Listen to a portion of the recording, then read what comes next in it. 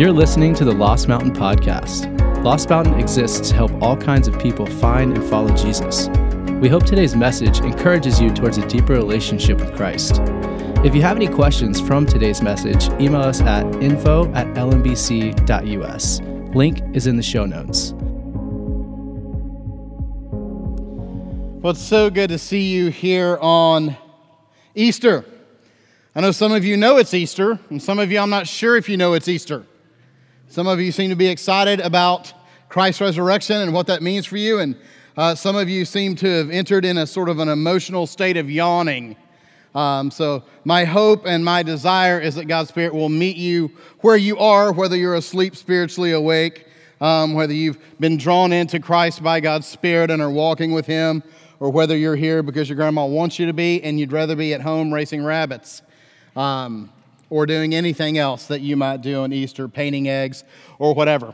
But year by year, we celebrate with hundreds of millions of other brothers and sisters in Christ around the globe the resurrection of a first century Palestinian man from a village of no consequence, whose life from every worldly perspective would have been completely inconsequential. And yet, history is clearly divided in two by his life, his death, and his resurrection. And so the question that comes before us this morning, before all of us, regardless of why we're in here right now, is who is this Jesus that we celebrate on Easter? What does he reveal about himself as gospel writers chronicled his life? What does he reveal to us about God and to us about ourselves? Clearly, there's something going on with him, or you wouldn't be here.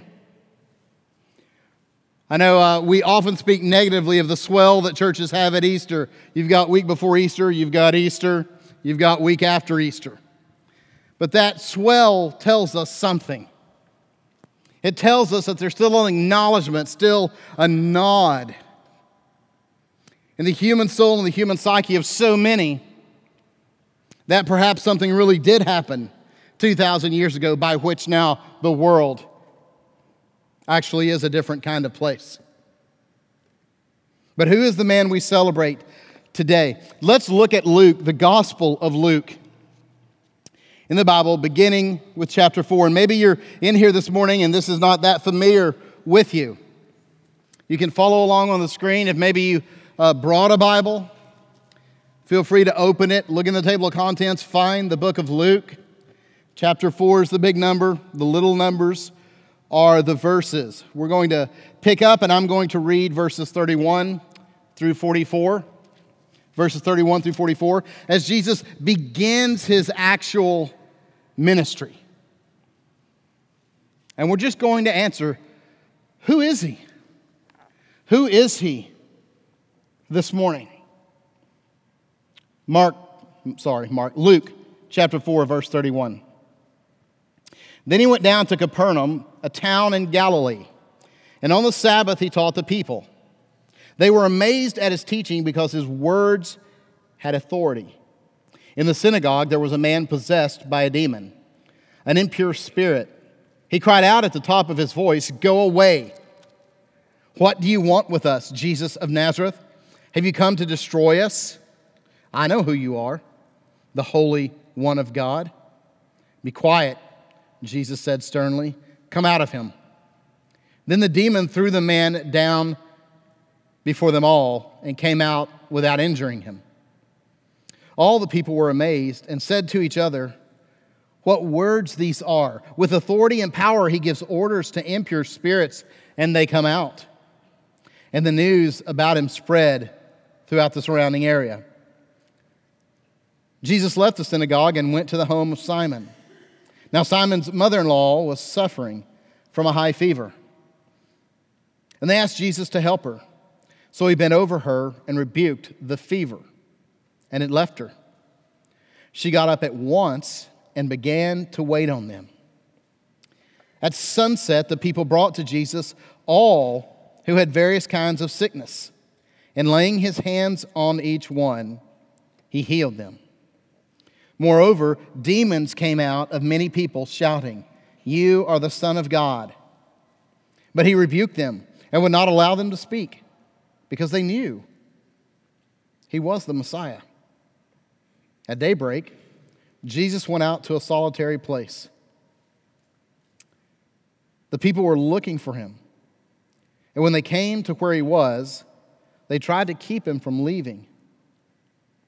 But he said, "I must proclaim the good news of the kingdom of God to the other towns also, because that is why I was sent." And he kept on preaching in the synagogues of Judea. Let's pray.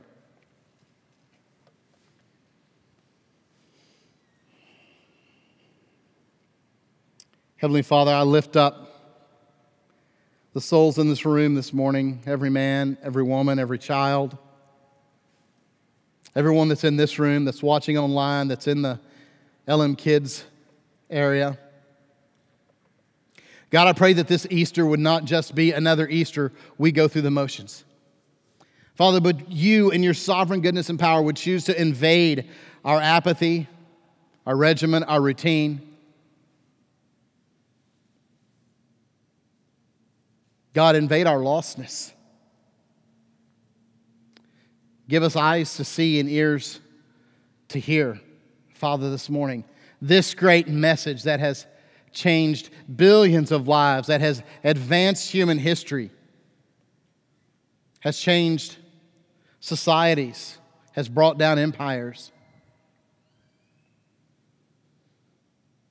God, I put before you this morning the leaders of our country, our state and national leaders who long ago stopped looking to you for wisdom, for guidance. Father, who fail so often, almost inevitably, to admit with humility their dependence and their need for one greater than themselves. God, this is the story of our world. We place it in your hands. God, I lift up those in our country who have been so deeply and forever touched by both natural disasters and human disasters, man-made disasters over the last few weeks. God, we have seen the destruction that a disordered creation resulting from sin causes, and we've seen the depravity that a disordered heart and mind from sin causes through the violence of human beings. So, Lord, we pray and put before you this morning those who are sitting in churches this morning for the first time without a child, without a brother or sister, without a husband, a wife, a mother, father, friend. God, give them comfort, lift their eyes up, and place them firmly on the resurrected Christ. Jesus, lay wide our hearts this morning and reveal yourself to us by the power of your Spirit. Amen. All right, let's go back and look at this text, beginning with verse 31.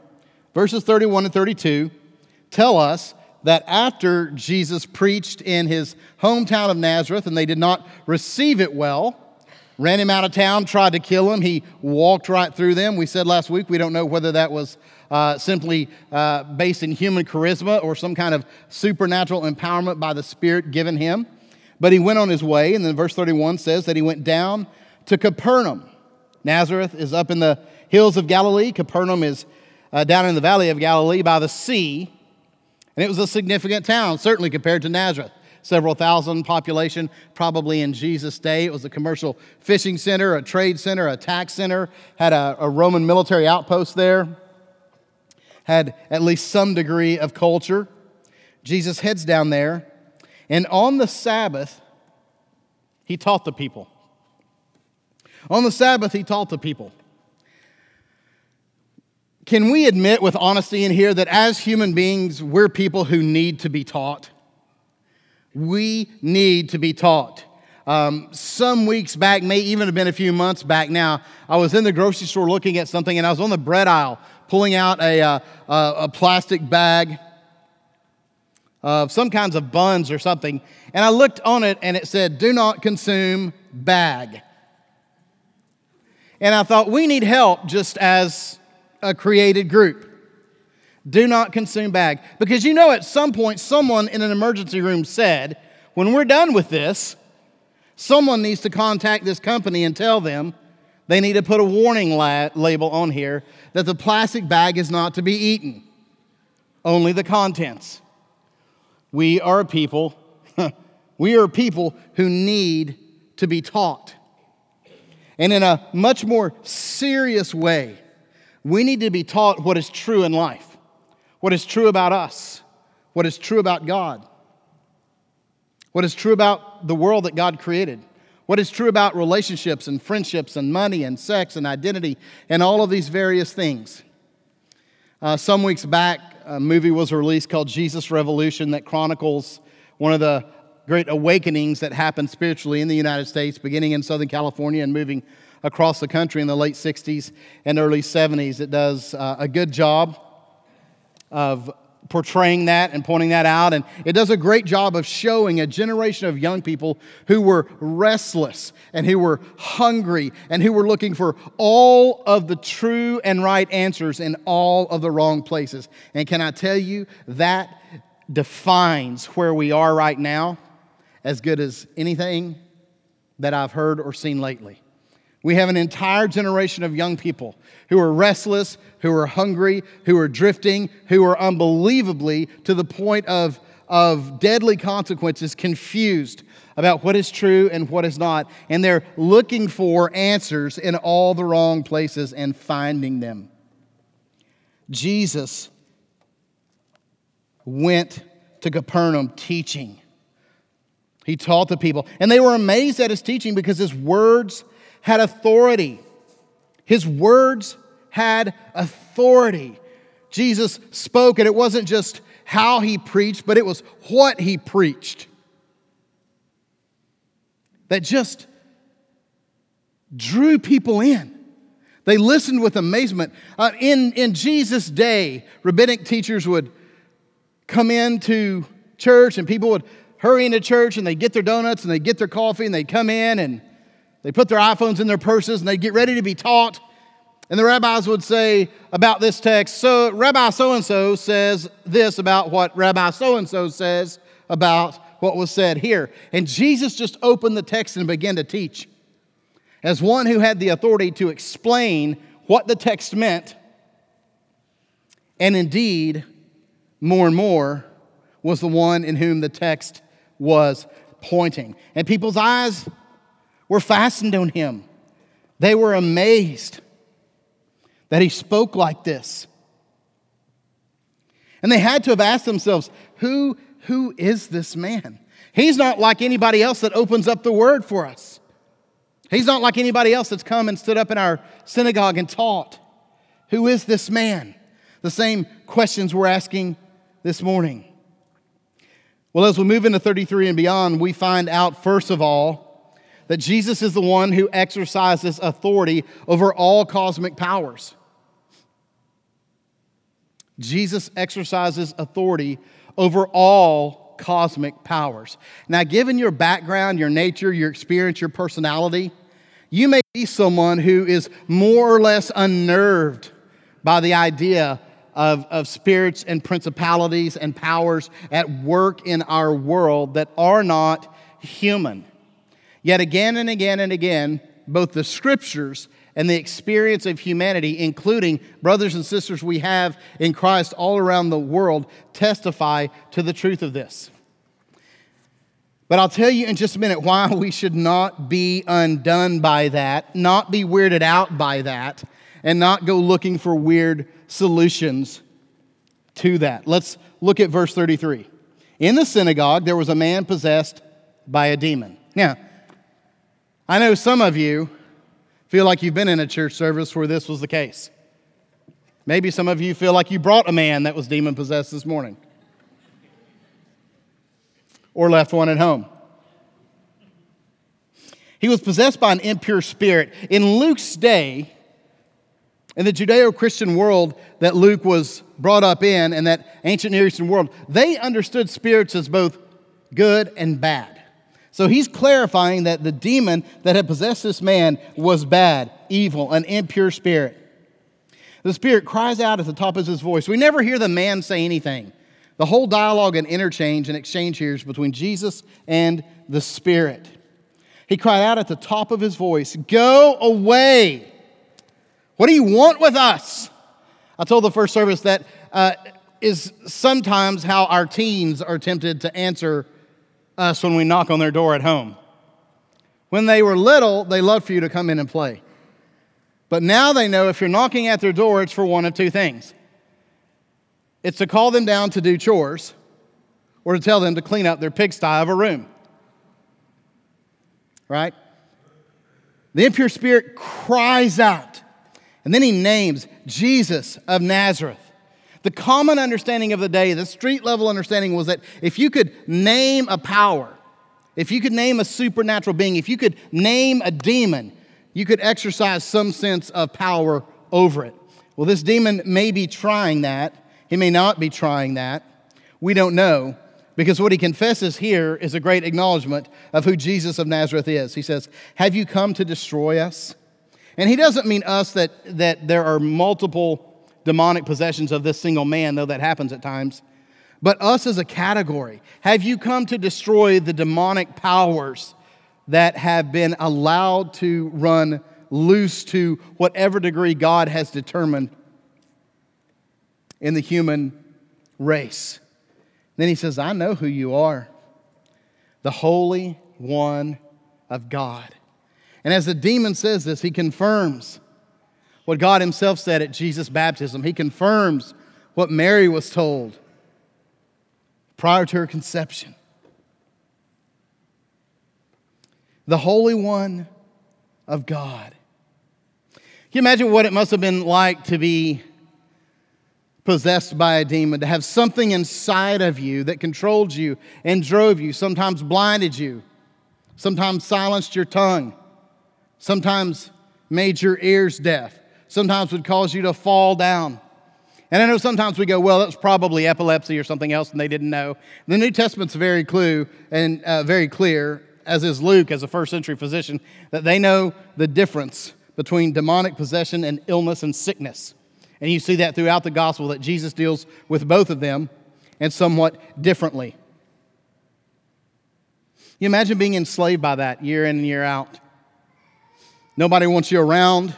People consider you unclean. They look the other way. They move. You're not allowed to go out when other people are or to where other people go. He addresses Jesus, and now Jesus addresses him. Be quiet. It's very strong, the language is here. It really could be very accurately translated, shut up. Shut up, Jesus said sternly. Get out of him. Come out of him.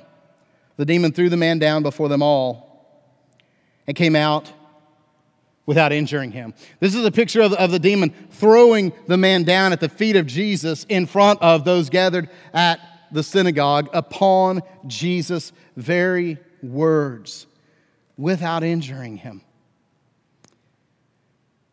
Those watching were used to seeing demonic possessions. They were not used to seeing demonic possessions and deliverances where those involved were not injured and hurt. But Jesus comes to heal, not to hurt. And here we see some of the fulfillment of what we find in 1 John 3, verse 8, where John writes and says that the reason the Son of God appeared was to destroy the devil's work. Have you ever thought about that? Have you ever thought about Jesus as the satanic destroyer, Jesus as the one who is alive and at work in his world now, destroying the work of the devil, destroying it at a cosmic level and destroying it at a personal level? As the devil seeks to do everything he can to hold you if you belong to him this morning instead of God, and everything he can to confuse you and stunt your growth if you belong to God, because he knows he's already lost you. But perhaps he can stunt your growth, your witness, your understanding. Now, what happens here in verses 33 and 34 and 35 is the revelation that Jesus is who he says he is. He is who he says he is. Verse 36, all the people were amazed and said to each other, "What words these are! With authority and power, he gives orders to impure spirits, and they come out." And the news about him spread throughout the area. In a sense, in verse 6, they're saying, who but God can do this? Here's this man we've been hearing about. He's a physical man standing among us who looks just like we do. From a little squat town just up the road with a blue-collar profession. How can he do this? Who but God can do this? And that was the entire point. Jesus was not simply the first Spirit-filled teacher in a long line of people who would stand up in front of a big show on TV and touch people on the head and they'd fall back in convulsions and all of a sudden they're healed and giving great amounts to that guy. What Jesus is doing is unique. It's a validation that he actually is God in human flesh, Emmanuel. He's the God who's in charge of everything in heaven and on earth. Friends, it may seem like at times God has lost control of his earth, but I am here to tell you this morning, he has not. He has not. He's not taking a break. He doesn't need a water break. He doesn't need out of the sun for a while. He's not sitting down so the second and third stringers can get in. He is in charge, and he's on the throne, moving his world to its inevitable end. And that includes his control not only of heaven and earth, but of all powers and spirits in the cosmos. It's interesting that throughout the Old Testament, there are no rituals or mantras or incantations by which human beings drive out evil spirits, because that's standard practice in man-made religions. But in the Old Testament, it's not some kind of magic incantation or human ritual that deals with the supernatural. It's simply God. God controls the lying spirit in 1 Kings 22. He even controls Satan himself in Job chapters 1 and 2. And in Deuteronomy 18, warns his people against dabbling in this foolishness.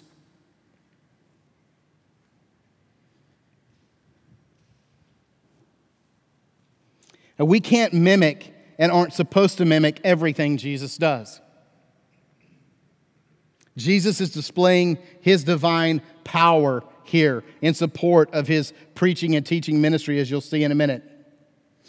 We're not to be like those sad and tragic Filipinos in our day who, even on Friday, were participating in the events of Holy Week by allowing themselves to be crucified on a cross for a period of time outside San Pedro Cadud. This village, and this happens year in and year out. This year it was 8 Filipinos. 8 Filipinos who walked through the streets of the village there carrying the cross beam of the cross on their backs up to a high area where other Filipinos dressed as Roman centurions had the straight bars of the cross ready, beams laying down on the ground, and they would lay them down, put the cross beam in its place, tie their arms in there, and then, yes, drive 4-inch stainless steel nails through each hand and each foot as they raised them up, the little platforms that your feet rest on. They stayed up there 10 minutes each. They do this year in and year out. One 60-year-old sign painter named Ruben Inaje has participated 34 times. Years ago, he fell from a 3rd-story building and experienced not only not death, but no significant injuries at all. And in a way of demonstrating gratitude toward God and of continually in a tangible way repenting of his sin each year he goes through this. He said this, "When I'm laid down on the cross, my body always begins to feel cold. When my hands are tied, I just close my eyes and tell myself, I can do this. I can do this." Friends, the whole point of the crucifixion is that someone was crucified for you. It's not that you and I could somehow enter into those events in that way and achieve something before God. You and I have nothing, we don't have anything to bring to the table with God. We're beggars. God is not impressed with us. He's not impressed by our finances. He's not impressed by our fitness levels. He's not impressed by our weekly devotions. He's absolute righteousness, absolute holiness, absolute purity. God is moved by our humility, our willingness to confess our need for Him. We can't serve God into His approval. Now, you can your spouse, right? Men. I mean, if your wife comes home and finds you like elbow deep in the sink with dishes, she likes that. You look better than you have in a while to her. Maybe she comes in a few days later and she finds you completely covered in laundry that you've already washed, dried, and now you're folding on the couch. Get out of town, right? Schedule a movie night that night for you. That doesn't work with God. God always acts first, and we respond in gratitude, empowered by the Spirit. It's unlikely, possible, but unlikely, that anyone in here this morning is possessed by a demon. But some of you may be possessed by a kind of besetting sin that you can't seem to get over. And you live with shame because of your constant giving in to this particular sin. And you feel like really you're helpless. Like there's nothing else you can do but give in to it. And this morning, Jesus says to you, I am the one who exercises authority over that in your life. Come to me. Maybe you're possessed by a wound that will not seem to heal, a wound that results maybe from something that you did or something that was done to you. And you have better days and you have worse days, but you can't seem to find healing and freedom from it. And Jesus says to you this morning, I exercise authority over the wounds of my people. Come to me. Maybe it's an insecurity that is such a significant thing in your life. It continually robs you of joy and prevents you from having meaningful and deep friendships because you're always feeling slighted out of that insecurity. Jesus says to you, let me have it. I exercise authority over human feelings and insecurity. Maybe it's regret. Maybe, as I mentioned before, you did something in your past or something was done to you. And you feel a sense of possession now by a state of regret that says, because you did this or because that was done, you can now never become the man or the woman fully that God intends. That's a whisper that comes from the devil, not from God. God is the one who makes all things new. You think you shock him with your sin?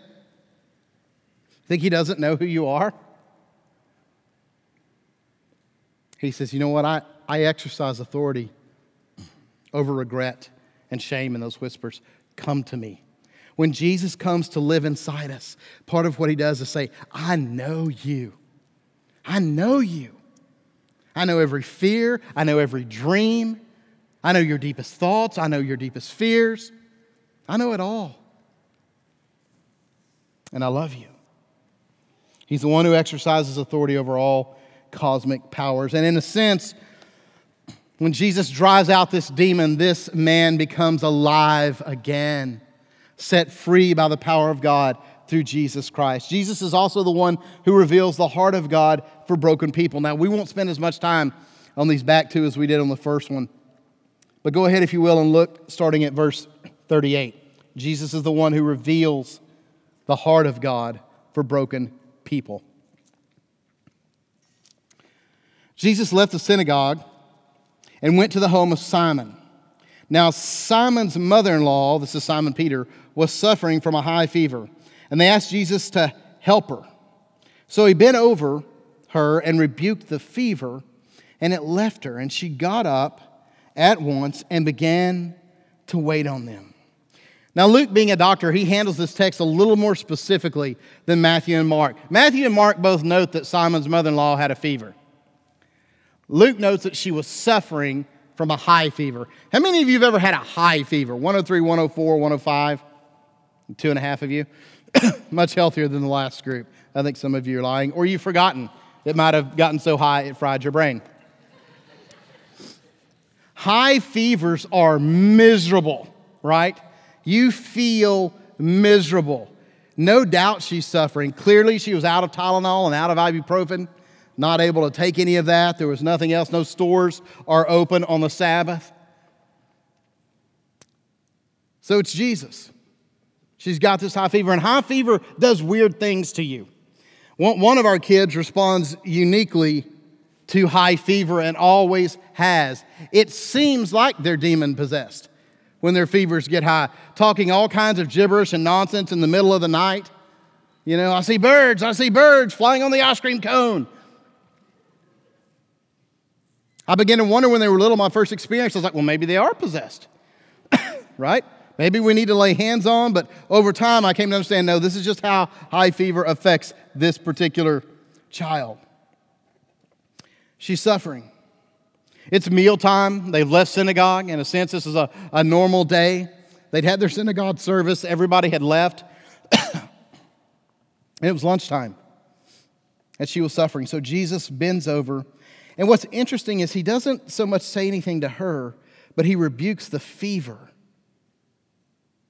And it left her. Then she got up at once and began to wait on them. In a sense, she was alive again because of Jesus. And we don't think much about fever in our day. High fever was terrifying to almost all people who lived before the last generation or two, because they could not treat it medically. And it often led to death. Not always, but it often did. She gets up and she begins to wait on them. This is not just a woman doing woman things in the house while people are there. This is a woman responding in service to the Jesus who just delivered her. One of the clearest distinctives of true followers of Christ is the way in which their lives are poured out in service of Christ in response to a deep understanding of what He's done for them. It's one of the things that I think reveals some of the greatest danger to the church in our land at our time is the difficulty, the great difficulty with which we have getting people to serve. Getting people to serve consistently. Oh, yeah, call me if you need me, anytime. Every week we need you. I don't want to serve every week. Right, an hour a week, that's rough. It's a sad comment. It's a sad comment on who we are and who we think we are. Now, at sunset, look at verse 40. At sunset, so the Sabbath day is closing. People have been faithful not to bring everybody to Jesus during Sabbath, which would run from sundown Friday night to sundown Saturday. But as the sun is setting, people brought to Jesus all who had various kinds of sickness. I want to challenge you this morning, just ask you, where are you tempted by instant inclination to send people who are in need? Is it your first inclination to bring them to Jesus?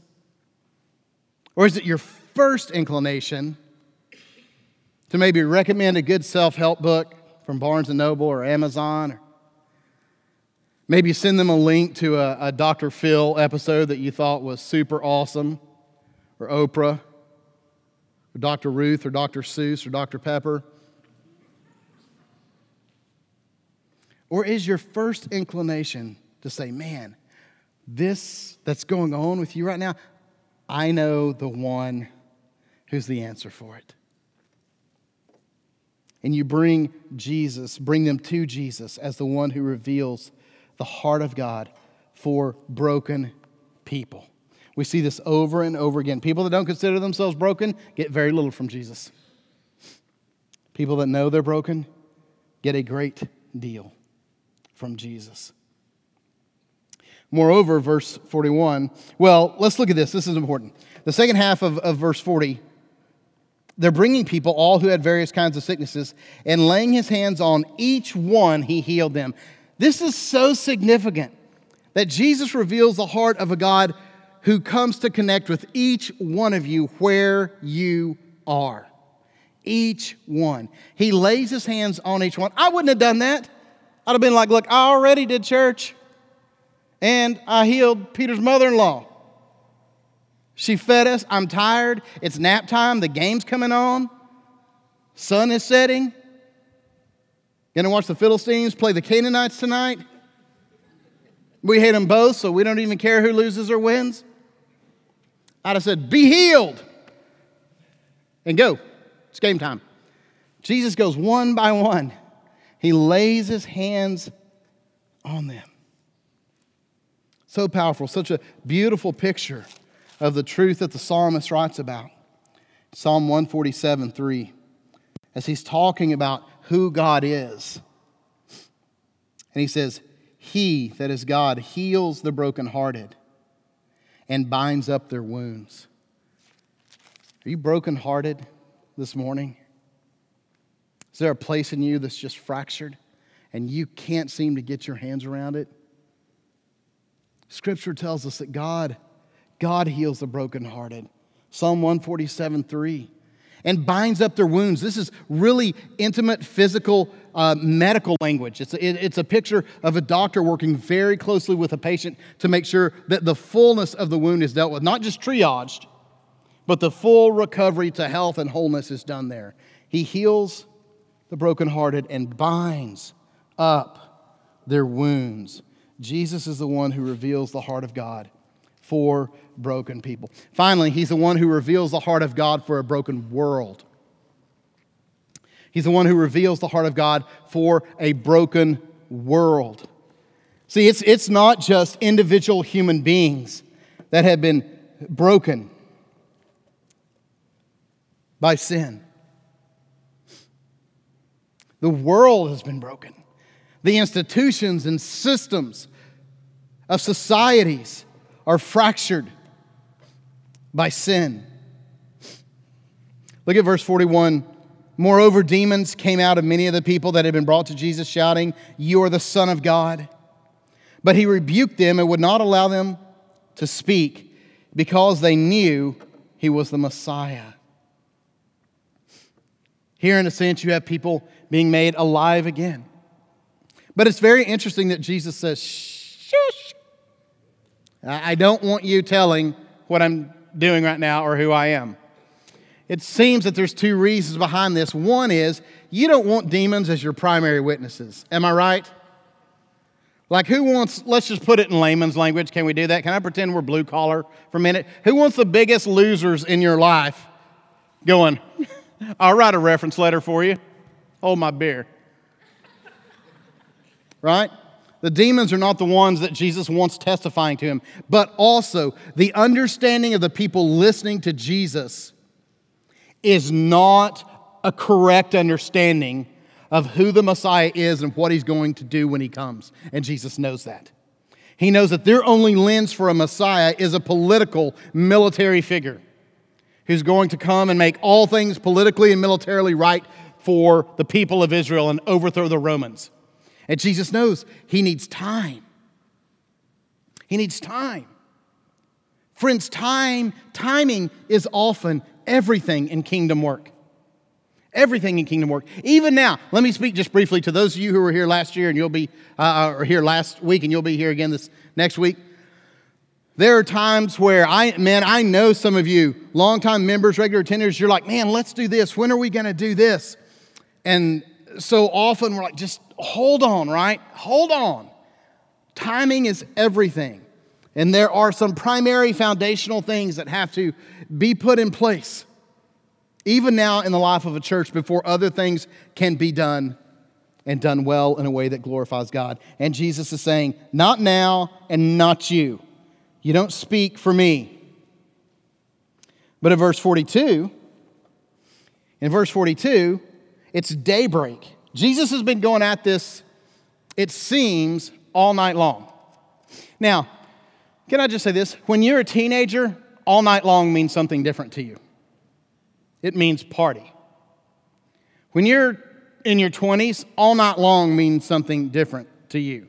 It means I got to hit a Red Bull in the morning before I go to class, or a 5-hour energy drink, or whatever it is they drink now, Monster.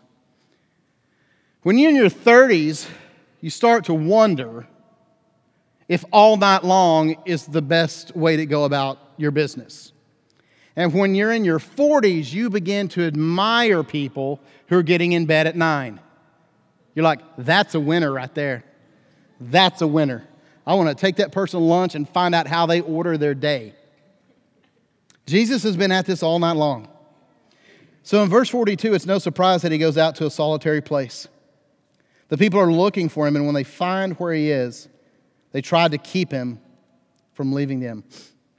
Any of you ever had, I know many of you have, had one of those rare moments where God just makes his presence really known to you?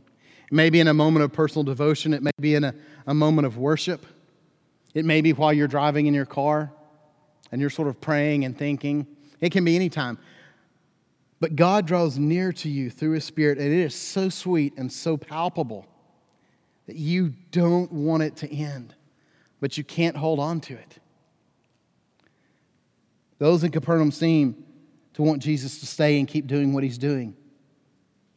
And if he lived by the crowd mentality that the church in America does, that's exactly what he'd do.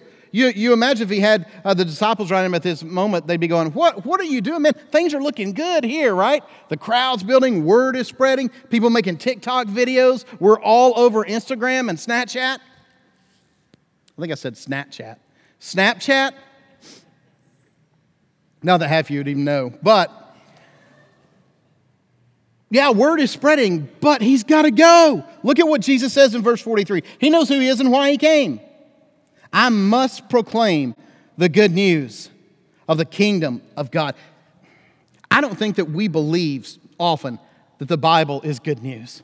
That what God reveals to us, ultimately in Christ, recorded in Scripture, given the authority of Christ in Scripture, is actually good news in a world with such bad news. I must proclaim the good news of the kingdom of God to the other towns also, because that is why I was sent. He says, I was sent to preach. I was sent to preach the good news. And everything else I do in service of this preaching ministry. And he kept on preaching, verse 44 says, in the synagogues of Judea. They could not stop him from doing what he was called to do. He preaches in Nazareth and they run him out of town, try to kill him. He preaches in Capernaum and they want to keep him there. There's always a divided response to the Word of God. John 20 verses 21 and 22 remind us that a sent Savior only redeems a sent people. Jesus says in John 20, 21 and 22, peace be with you, as he's speaking to his disciples. As the Father has sent me, I am sending you. And with that, he breathed on them and said, receive the Holy Spirit.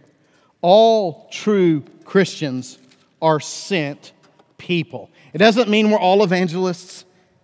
It doesn't mean we're all asking our server at every restaurant incident the condition of his or her soul. It doesn't mean that you choose to randomly host backyard Bible clubs. But it does mean that if you are in Christ, you are a sent person because you are in a sent Savior. It means broken people should matter to you. It means foreigners and widows and single moms and immigrants, legal and illegal, should matter to you. The poor, the orphans, the foster kids, the adoption families should matter. All true Christians are sent people. And all true churches are mission outposts, right? We're going to be messy. Sometimes we're going to have a hard time keeping up. The Spirit's leading. Alistair Begg says it this way: we can either evangelize or fossilize, but we will do one or the other. I believe that is true both in the hearts and lives of individuals and in the heart and the life of a church. With this text, we find two warnings to us this morning. Well, that's not true. Well, we could find many warnings. We find a warning and an invitation. A warning and an invitation. J.C. Ryle was a 19th century evangelical preacher in the Anglican Church in England. He's the first bishop of Liverpool, and his writings, his expositions and commentaries on the Gospels and on the letters of Paul remain incredibly influential today. J.C. Ryle wrote this in his day, and it is extremely applicable in our day and in here right now. He said, "Let us beware of an unsanctified knowledge of Christianity. It is a dangerous possession, but a fearfully common one in these days. We may know the Bible intellectually and have no doubt about the truth of its content. We may have our memories well stored with its leading texts and be able to talk glibly about its leading doctrines. And all this time, the Bible may have no influence over our hearts and our wills and our consciences. We may, in reality, be nothing better than the demons." Friends, I don't know you all. I don't nearly know you all, but I can say that this is going to be true for some of you in here this morning. And it's going to be true for a portion of every person sitting in every church across the Bible Belt on Easter morning. You know some of the stories from Sunday school. You're familiar with the Bible. You even believe it's true. But you've never bowed your heart to the lordship of Jesus Christ. You may love theology, just not the God of theology. The warning to us this morning is the same one that we see in the demons. We can know about him. We can know who he is. We can know why he came. And be doing nothing but cycling straight down a path toward an eternity separated from God in hell. There's a warning. There's also an invitation.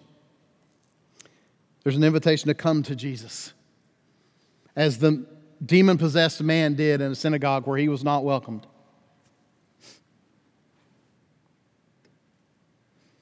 There's an invitation to come to Jesus with all your questions, with all your insecurities, with all your wounds, with all your pride, with all your skepticism, with all your success, with all your acquisitions, with all your finances, to come to him and receive the forgiveness and life that he offers through faith in him, through allegiance to him, through trusting him. It's an invitation to believe that we are indeed, as I said before, in this place this morning because something actually did happen 2,000 years ago by which the world really is a different place today.